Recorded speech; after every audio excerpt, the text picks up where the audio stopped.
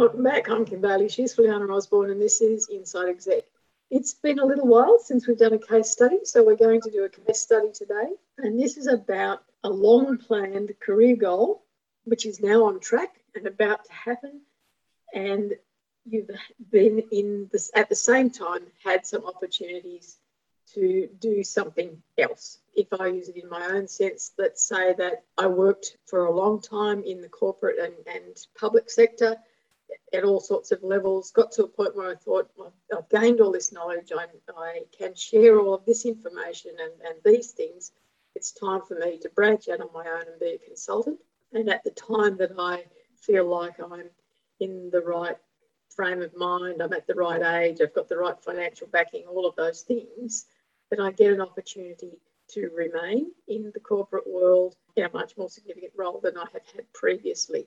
So what do I do? Go with the heart or go with the head? Okay, well, let's have another look at an accountant by training and been a CFO at a number of organizations, small, medium, and large.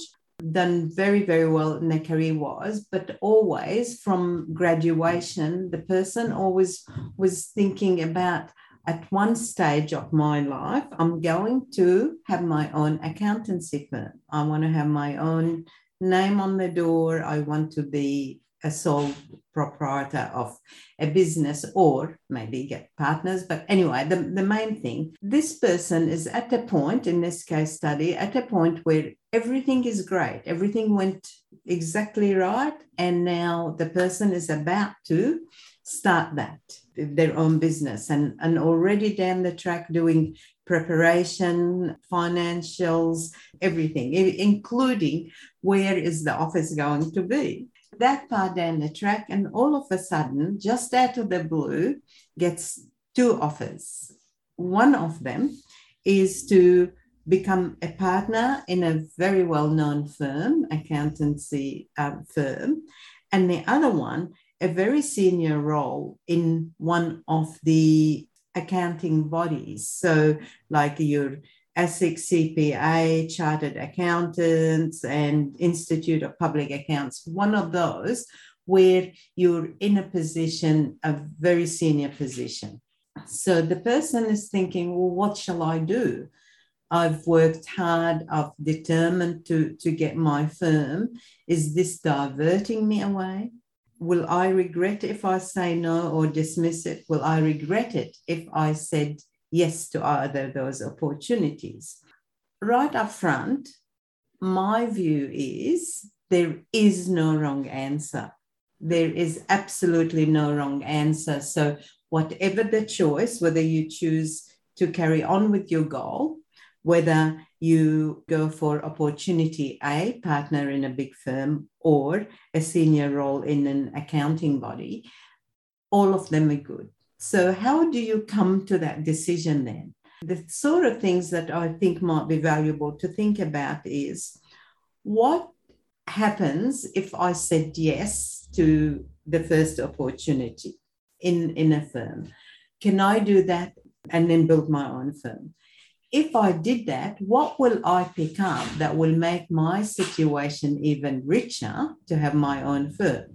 Does that mean I'll be much more established? Will I have a bigger base, access to clients and exposure and so on and so forth? So have a list of what do you think you will gain by going to your final goal through this route. That's one. Two, don't close doors and think, because I made a decision one day I'm going to have my firm, that is right. I'm entitled to change my mind too. What if I go and be a partner on that opportunity and love it and then go from there to a global situation? So again, look at it with fresh eyes. Don't be burdened by the fact I made that decision and I now got to, otherwise I feel like I didn't achieve it. Don't do that. The other one is looking at second opportunity, using the same kind of thinking by saying, what would that do? What will I get there that I will not get straight away in my own firm? And that is, you might be thinking, I can actually design strategy that affect the whole industry. I can be party of something that is, more global or national, and I can influence the whole direction of how people do their jobs and how they react to things by being on one of those important regulatory or whatever bodies. So in doing that, what would happen if I went and did that and I liked it and I want to pursue career there? Great, you could do that. What if I went and did it for the term of my contract, 2 years, 5 years, whatever it is, and then decided, you know what, I'm going to have, my initial goal is really where my heart still is, and I want to go there. Well, is there anything to stop you going that way? The answer is absolutely not. So your decision, it's your life. It is, what can I get? What will I gain by going left or right? What would I gain by going through this method of getting to my final thing? What happened if I ditch my initial goal? Is that bad? No, it's just how I feel now. And it's just what I want now, having done all of that. And I think sometimes we overthink it, and sometimes we just saying, I said I'm going to do this, and you get hung up about that. All I'm saying is don't. I'd like to look at it at a more fundamental level too, before you move on to those things of what am I going to get out of it. I would be looking at, why did I want to have the business of my own in the first place? What was it that I thought would be fulfilling for me at that point? And why did I think it was going to take that long before I could get that fulfillment? So why, when you first graduated, did you not think that you could go straight into business for yourself? A lot of people do. Obviously, you felt that you needed some grounding in the world generally before you took on that role. But you knew when you set this goal to say, I'm going to have this business of my own, that you were expecting something in return. Whether it was time freedom, financial freedom, thought freedom, an opportunity to provide employment for others, whatever it was, you thought that having your own business was going to give you something in return. Are you still going to get that if you go that way now? Is that still what you want if you go that way now? And then you look at the corporate opportunity.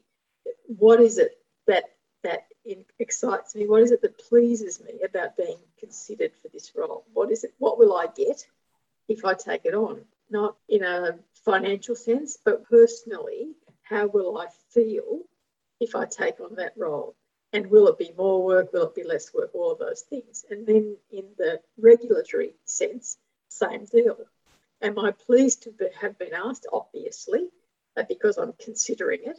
What would that mean? What would be the reward in that sense out of that role for me personally that would be different to the other two? So in each case, you're looking at, what am I going to get out of that situation for me personally that is different to the long-term goal I set myself? And is that what I want? And if it's not, then the decision becomes clearer. But if it is, if it offers you something, having a business of your own doesn't have to happen at any point in time. And if you can see, as Brianna said, that these other opportunities are going to give you some added strings to your bow, then that's the path that you go down, because ultimately you can still go back to having a business of your own. Underlying all of that, I have to say, in this day and age, you have to look at what is going to happen in 5 years' time. Because will there be an opportunity in any of these roles for you to not be full-time, to be an advisor, to be an extra pair of eyes or hands or whatever it is in any of the roles that you're considering? Will it be that we move into a society where individual businesses are the norm rather than the larger corporate organisations? And I know that that's straying away from being a particular case study, but you do have to think about 5 years' time.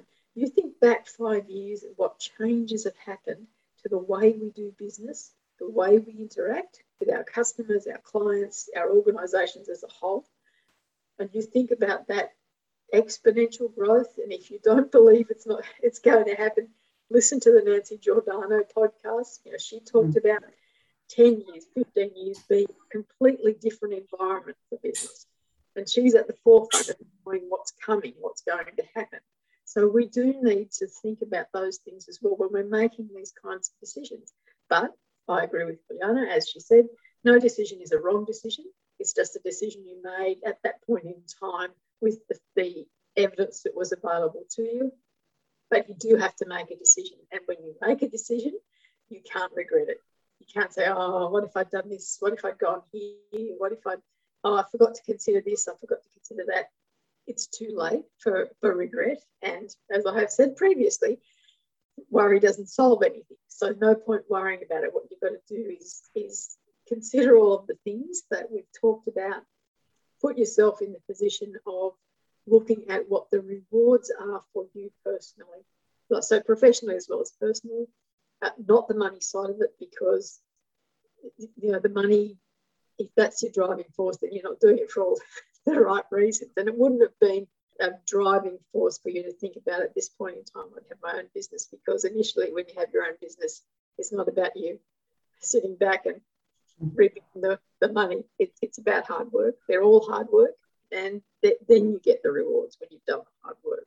I guess my concern in this is that you firstly look at what you thought you were going to get out of a business of your own that you think will not be there either of these other roles, because you are considering, by bringing them to us as a case study, you're considering them. So you need to consider them all and then work out what you're going to be comfortable doing in the environment that will be around in the next 5 years or so.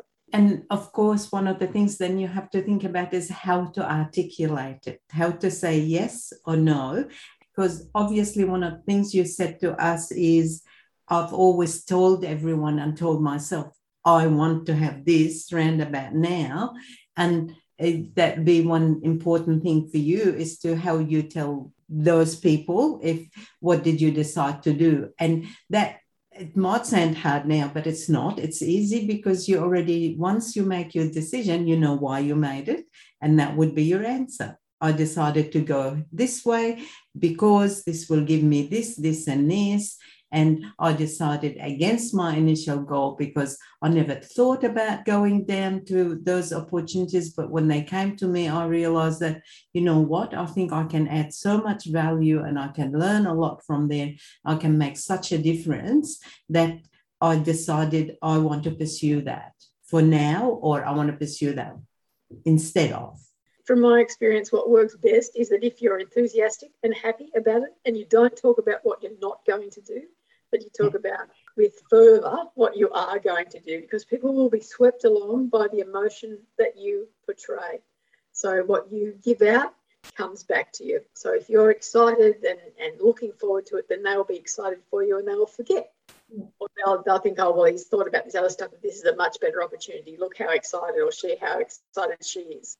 But if you say, well, I'm going to do this, but, and as we know, the but word means that whatever you say after but or however is the only thing that people remember. So I'm going to do this opportunity, but I won't be having my own business for a while yet. So just don't do it. It's not necessary. You don't have to justify the decision that you've made, but you do have to be excited about it when you convey it. Now that we've given you our take on what to do and how to think about it, we'll leave it there. For now, I'm Kim Bailey. She's Juliana Osborne. This is Inside Exec.